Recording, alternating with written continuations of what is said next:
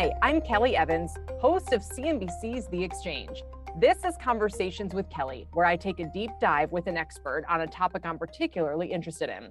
Today, I'd like to talk about the challenges facing Visa and Mastercard.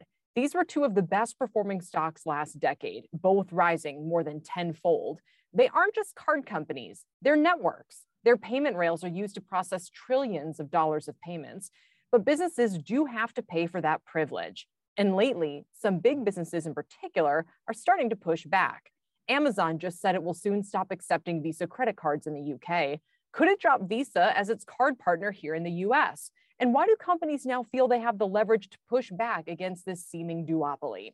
Joining me to explain is CNBC reporter Kate Rooney, who covers fintech, crypto, and payments, among a zillion other things for us. Kate, welcome to the podcast. Thanks, Kelly. It's so fun to be here.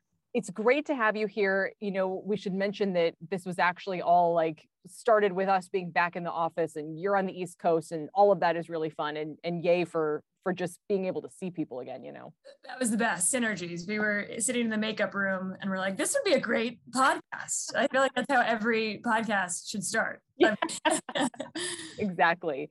All right, let's start with the performance of Visa and Mastercard. I was just checking. The stocks are down 5 and 8% in a year in which the S&P is up, 20 to 25%.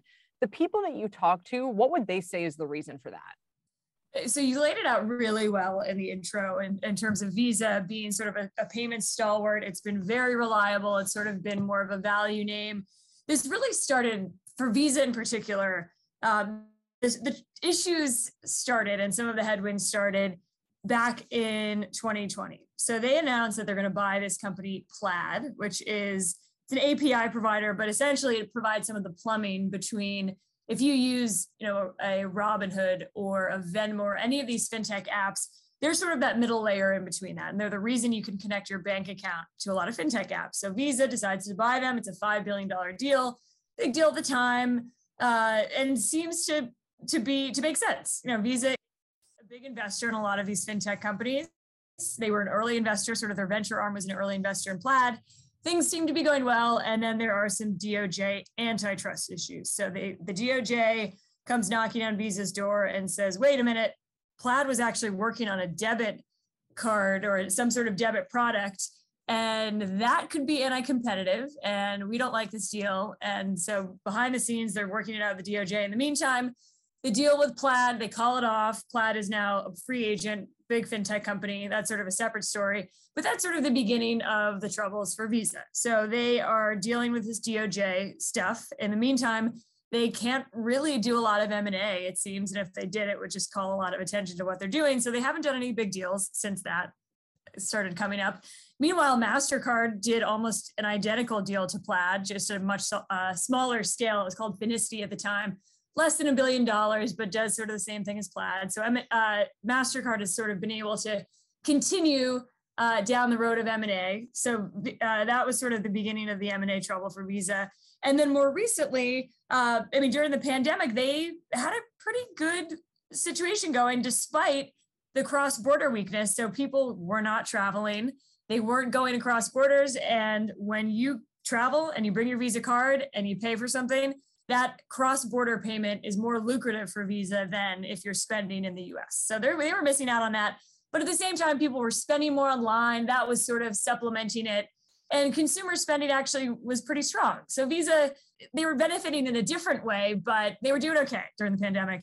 So flash forward, they've sort of been up and down. They have really seen a pretty good recovery as the economy has reopened. Earnings have looked pretty good. Guidance has looked pretty good. But the big thing weighing on them now, and what sort of started the more recent weakness, was a spat with Amazon. So this started in the UK.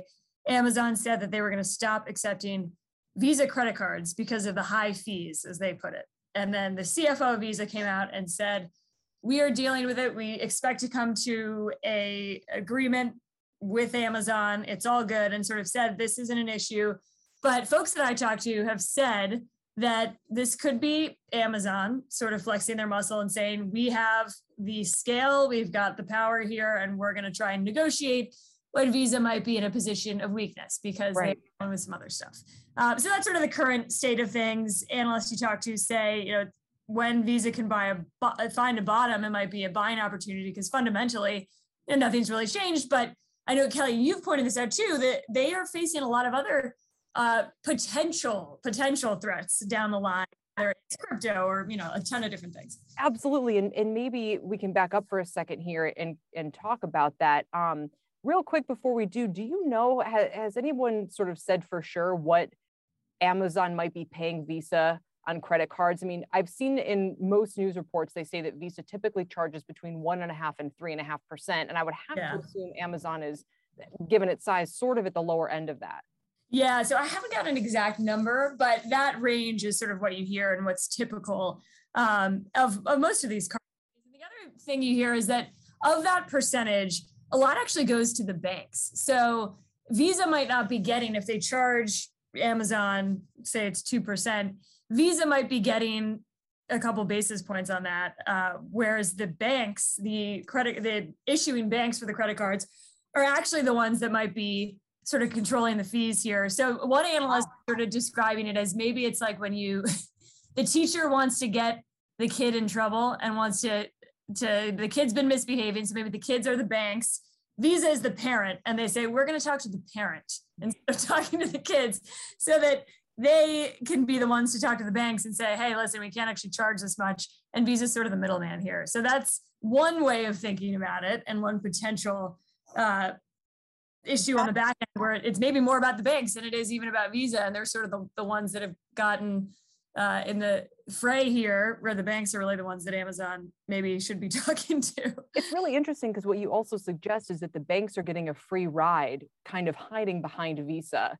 so that they've been able to benefit from that, that piece that they're taking, but kind of quietly without a lot of people realizing it, because it just looks like I'm paying this fee to Visa, and maybe Visa now needs to start breaking down on people's bills. This is how much Visa's really taking. Right. I think the Visa analyst probably would like that, while the bank analysts would be like, oh no, let's keep it the way it is. And there are big implications in what you're describing, because if these fees start to be compressed because there's more competition, then what it means is that this isn't just a headwind for Visa and MasterCard, it's a headwind for banks. And people should be looking through bank earnings to understand how much of that is coming from, card technology and how much that might be under pressure.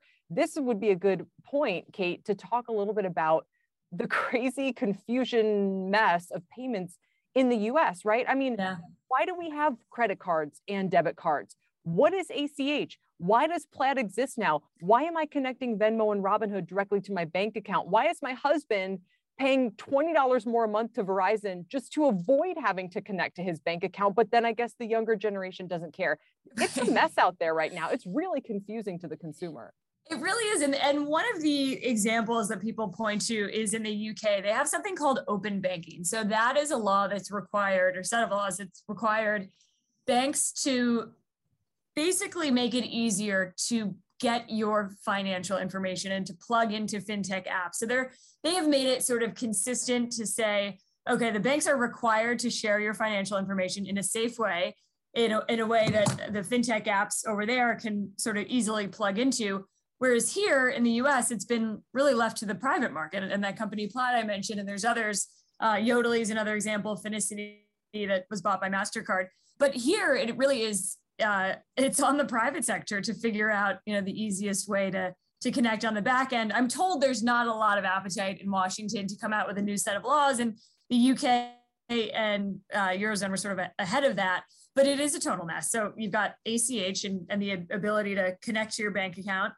You've got debit and credit, and now you have buy now, pay later, which is another whole thing. And there's just a million different ways that you can pay for something. And I think part of the appeal even of something like a cryptocurrency and that whole market is just to simplify it without these middlemen, because the piping behind payments is extremely complicated. And I think is for those who got in early and control that market and really are the biggest players in that market, it's been quite lucrative over the past few decades. Maybe one of the questions I want to ask here, because I do want to pick your brain a little bit about crypto in a minute, but let's talk about Plaid, which now you mentioned that Visa wanted to buy them for about $5 billion. I have to imagine they're worth a lot more now. Why, maybe they're going to IPO next. They're using this ACH technology that for a lot of us is very old school, right? It used to be like the worst available option if you're paying your local bill. And again, I emphasize, we in my house hate having to open our bank account directly to interface with anything, especially local government technology that you feel could be vulnerable to hacking. So where did Plaid come from? Why are we all of a sudden paying with our bank accounts? And is it simply because it is a lot cheaper? And is that what the UK was doing with open banking, is basically just trying to disintermediate Visa and Mastercard? Yeah, and so to answer the UK question first, I think it was more about data security, because there's also a fear that if you let private companies do this, it won't be as secure. So I think the UK was trying to get ahead of it and say, we want a uniformed way to do this.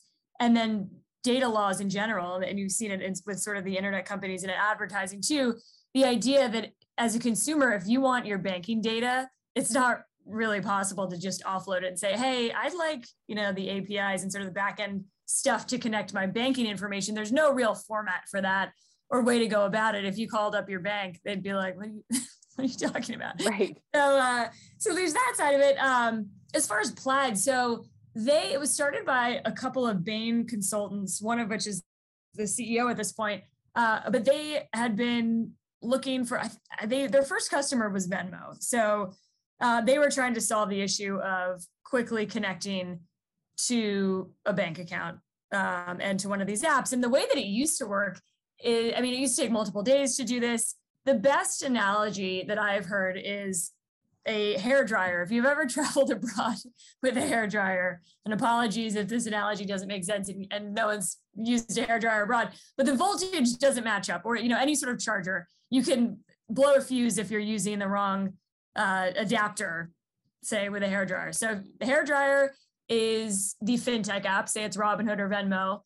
The bank is the outlet and the power outlet. And you need an adapter to make sure that those two things can communicate to each other. They've got the same volts. It's going to work. The consumer, the person who's trying to dry their hair, doesn't really know or care what's going on. But Plaid is sort of the wonky, they call it an API, but it's what connects and makes those two things be able to communicate to each other easily. So it's one of the back end sort of sneaky reasons why fintech is actually taking off. And it's something we take for granted, the idea that you can connect your bank account to whether it's Wealthfront or any of these financial apps that show you, Mint, for example, you can show where you're spending things and how you're doing things. That's possible because you can quickly connect to your bank account. So it's something that we don't think about a lot as users, but works pretty seamlessly. And that's why they have grown so quickly and are worth a lot more than they were when Visa bought them. So in hindsight, I'm sure the company was saying, okay, well, we agreed to be bought by Visa for $5 billion,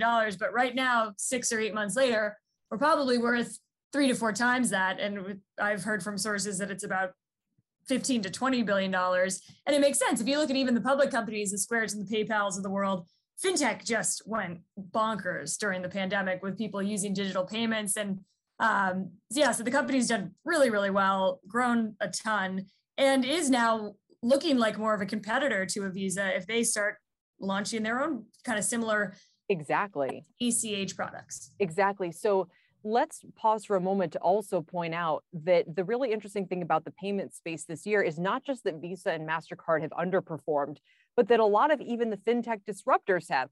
I think the last time I checked, PayPal and Square were still in the red for the year or close to it. Payments and all those kind of merchant processors, they're down like 20%. So do you think that kind of the broader problem for all of them this year is so much competition? And in PayPal's example, they tried to buy Pinterest a couple months ago. The stock tanked. Analysts were not pleased with it. A lot of them, I liked the one analyst in particular who was like, they need to kind of get into the real world. They wanted them to buy a payments processor, point of sale type processor, for instance, even though that's super boring, because they're like, you should be more than what PayPal is now. And then everyone's saying, should they go back and kind of joke about maybe spinning out eBay wasn't the best idea. But I think it is worth reminding people that it's not like the fintech payment space has been a great performer this year. And do you think it's just too much competition? That's a great point. Well, all of them have billed themselves as the one-stop shop for finance, whether it's the single money app or some variation of that, that they want to be the place that people bank, that people buy stocks and cryptocurrencies. And they're all starting from different beginnings and starting lines. So you've got, an Affirm, for example, starting with lending. You've got Robinhood starting with stocks, but they're all launching identical products and going for the same mission of becoming the one-stop shop. And a lot of that growth is baked into the stock prices. They did really, really well during the pandemic in 2020. All of those companies were among the biggest winners for the year. You look at this year, Square and PayPal negative for the year. So I think it's a couple of different things. More recently, it's that those companies trade more like tech companies. So they're high growth, price for perfection. I know that the term's overused, but every time I go into earnings, I think that if they even forecast double digits, say it's 15% growth versus 20% growth, that's seen as a huge miss, right? Like these companies need to perform better than expectations to convince investors that they're worth what they're priced at right now. So that has been one of the big themes, just really expensive after the last year. The PayPal Pinterest example is so interesting. That came out and we reported, I talked to sources that said, yep, it's happening.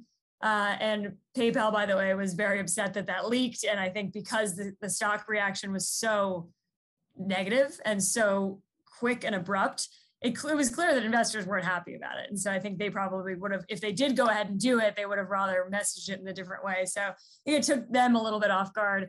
But it was clear that, investors were not into that. And it's ironic that they had just spun out from eBay. Analysts were really excited that they were going to have sort of a clean earnings going forward. They're not tied up with eBay anymore. That's typically been some kind of a drag on transaction volume. And they were saying, it's all clear ahead, no more eBay. And all of a sudden you're going to buy Pinterest and sort of muddy up earnings again. So the analysts were like, what? Why? But in some sense, social commerce is a huge and growing area. So you talk to some analysts who said it kind of makes sense because, if they can get into that more e-commerce, social commerce side of things, it could work. But they've tried to do that with Venmo too, and it hasn't worked as well. They've done it, but it's not necessarily becoming a social network or a place that people really shop and buy things. So that Pinterest example, though, was really interesting at the time. And very telling about the stock and the competition in the space and how difficult it's going to be for all of these players to continue to win. One last question before we move on from this, and it's a really easy one. It's where's this all going? So if you're Visa now and you're going, okay, wait a minute, maybe our bread and butter kind of card, especially the higher fee credit card business, is getting, there's more competition. People can use Plaid, they can use other apps, they can use all these different technologies, buy now, pay later, which, maybe we should explain to people that is a rival network. It's not just a cool sounding payment option. It's a rival network with some really interesting characteristics where it allows the seller to have a relationship potentially with the buyer as opposed to the way that it works now. So what are the incumbents going to do? I mean, it feels to me like there's going to be a lot more churn, a lot more deal making, and a lot more regulatory pressure. The control of the currency gave a speech the other day, basically warning that if you quack like a bank, you're going to ultimately have to be regulated like one. Right. I think that's the big question for these companies. They're spending a lot on R&D and fintech in general. So they're certainly focused on it and partnering with a lot of companies. They are moving into cryptocurrency, or Mastercard saying that it's going to allow crypto transactions. And I think they don't want to miss out on that side of things either. So big spending on their part. But the other side of this is when you go back to the Amazon topic of the fee compression and pressure there. One analyst pointed me to Walmart. I guess Visa got in a spat with Walmart that was really similar. Walmart in Canada, I think, that they resolved it and ended up being really nothing. And it was sort of an attempt for Walmart to negotiate, and it never turned into anything. And they kind of moved on. So I think Visa is hoping that their strategy works. They're going to figure this out.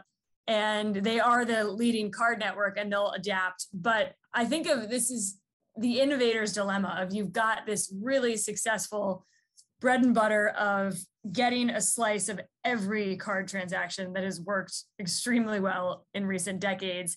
And how do you make sure that is protected in some way so that you're still getting in on the transactions and you don't want to miss out, whether it's crypto or buy now, pay later. Making sure that you're there for sort of the next chapter of it. And every time you talk to, whether it's the CEO or any of these executives from Visa or MasterCard, they talk a lot about the future and partnerships. And I think they're very much aware of it, but it's not clear, which is the biggest threat right now and how you protect your core business, but also innovate. And I think that's an issue going back. There's so many examples of companies that have failed to do that, the Kodaks of the world. But if they can figure out how to spend and use the power that they have and use their balance sheet to grow the company and invest in new areas, it could work. So, there's some analysts looking at this and saying, oh, it's a buying opportunity. Visa's trading at a discount. This is great. But there was a while there where it didn't look to be finding a bottom. And it seemed to be the narrative had really shifted and the sentiment had turned on a lot of these payment companies. Absolutely. So if we were to kind of outline the things that have changed for Visa and MasterCard the past couple of years, to me, it feels like, number one, the rise of ACH, things like Plaid, making it easier than ever to pay on the cheap and kind of sidestep their card networks. Number two, some of the competition from the UK and Europe, which are also developing rival payment networks for all sorts of reasons. Number three, the buy now, pay later phenomenon, which, again, kind of goes about processing a different way with different players and different roles. And number four, crypto. So quickly, before I let you go, get to your family and all the good fun stuff, that's happening. Tell us in 90 seconds how crypto and its network could disintermediate these incumbents. But in all seriousness, what Visa and MasterCard have done for payments is very much like a lot of the layer two networks like the, Lightning that are being built on top of Bitcoin. Mm-hmm. The idea being it's really expensive and time consuming to use blockchains like Bitcoins, like Ethereum, which has really high gas fees. So these layer two technologies are meant to quickly process payments. And if they get good at it, if they basically can do on the Bitcoin network what Visa and MasterCard do on our traditional financial network, then yeah, people can go ahead and use different apps. They can use Strike, like Lightning Strike. Right. Other ones that are out there that say we can process payments quickly too. We can move them quickly, but we do it with a crypto type of network that has nothing to do with the traditional financial system. Big time. I'm so glad you brought up the Lightning Network. That is the one I think to watch here. And for those who don't know, that is, like Kelly said, a layer on top of Bitcoin. So it essentially, the way it works is it sort of holds a Bitcoin almost in escrow. It does the quick transactions in the meantime. And then when those little transactions are done, it goes back and settles in Bitcoin. So it's sort of a side transaction. They're holding Bitcoin. They do these other quick transactions on the side. When that's done, then the Bitcoin can settle on the big blockchain, which is what takes so much time. And so it is sort of a derivative of Bitcoin, but Twitter is using it for payments and it's taken off in El Salvador. And it really is, in my opinion, as people I talk to, the biggest threat right now to Visa and one of the biggest innovations, at least in cross-border payments and remittances, which are really expensive right now. So that's a really key one to watch. And Visa's interest in crypto, and we talked about this the other day on air, but the idea that really the whole idea of creating a cryptocurrency and Bitcoin in general, we'll see if this is how it actually ends up playing out as more institutions get involved, but was to disintermediate the Visas of the world. So the irony of Visa and MasterCard getting into cryptocurrency, I think, is not lost on a lot of the early people in the industry who say, wait a minute, no, we made all these technologies to get around you guys. This isn't the point. But I think the Lightning Network, Twitter is using it. You can do instant payments and they are way cheaper than the alternative. And I think El Salvador right now is the big use case, but a lot to worry about for Visa right now. And it's like one of the analysts I think you had on today, it might've been Power Lunch, Kelly, but he was saying, not a lot has changed in the fundamentals for Visa. Some of these things have been out there and these threats have been looming, but all of a sudden it's spiraled and Visa has had to deal with this all at once. And I think the analyst community, everyone's just gotten overwhelmingly bearish. So if you think fundamentally the company is still strong, might be a buying chance here. Yeah, I think that I understand when people say, from the network's point of view, very little has changed. It's kind of like when people say, EVs are still a very small part of the overall car sales, and we all go, yeah, but we see where it's going. Right. And and strike in El Salvador. I mean, none of this was the case a year or two ago, and it does, I think, represent something they're going to increasingly have to contend with. As we say goodbye, are there any other companies, Kate, any startups or any under the radar publicly traded companies that you think we should be watching, or storylines to be watching for here as this all percolates?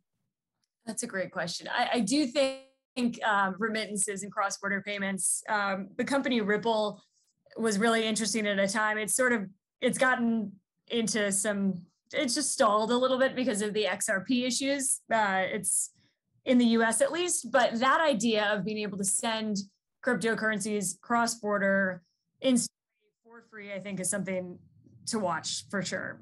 So Bitcoin and the Lightning Network and Strike would be the big examples. I think the Plaids of the world, and Stripe is not to be confused with Strike, but the company Stripe is also seen as a big threat, and Adyen is another one, but seen as a threat to some of the big global payments players. And we didn't even talk about like FIS and Fiserv, but those companies too, like this narrative of the global established payments seeing pressure. Stripe it looks like it's going to go public at some point in the next couple of years. So I think that will be a massive IPO to watch. Adyen, and then some of the startup payments companies. So whether it's Klarna, Affirm is now public, some of the challengers here. And I'm trying to think of other good private fintech companies for you. The crypto ones, I think. And then the other, there's just a ton going on, and people call it Web3, but that's a whole nother podcast, but on top of blockchain. But it's fascinating. I mean, I don't know. The other thing that might be another podcast is how regulators are going to think about all this stuff. So I think they're going to have a hard time wrapping their heads around it. I mean, I talk about it every day, and some of it is mind-boggling. And I imagine for regulators and lawmakers who are quite busy trying to pass an infrastructure bill, some of them don't necessarily have the time to get read up on this stuff. But speaking of infrastructure, this is kind of the new financial infrastructure, isn't it? It's so interesting. You did a great job, Kate, of at least helping me understand it as we continue trying to understand who are the disruptors and who are the incumbents and who are the rivals, and why do I pay with a debit card and sometimes a credit card and sometimes an ACH? Well, I had a blast. It's always fun to nerd out on payments. Anytime, I'm happy to do it. I'm going to change the name of the podcast to Nerd Out. I love it. Kate Rooney, thank you so much again. We appreciate your time today. Awesome. Thanks, Kelly. All right, everybody. Thank you so much for listening, and be sure to follow The Exchange podcast and catch our show live weekdays at 1 p.m. Eastern only on CNBC. See you then.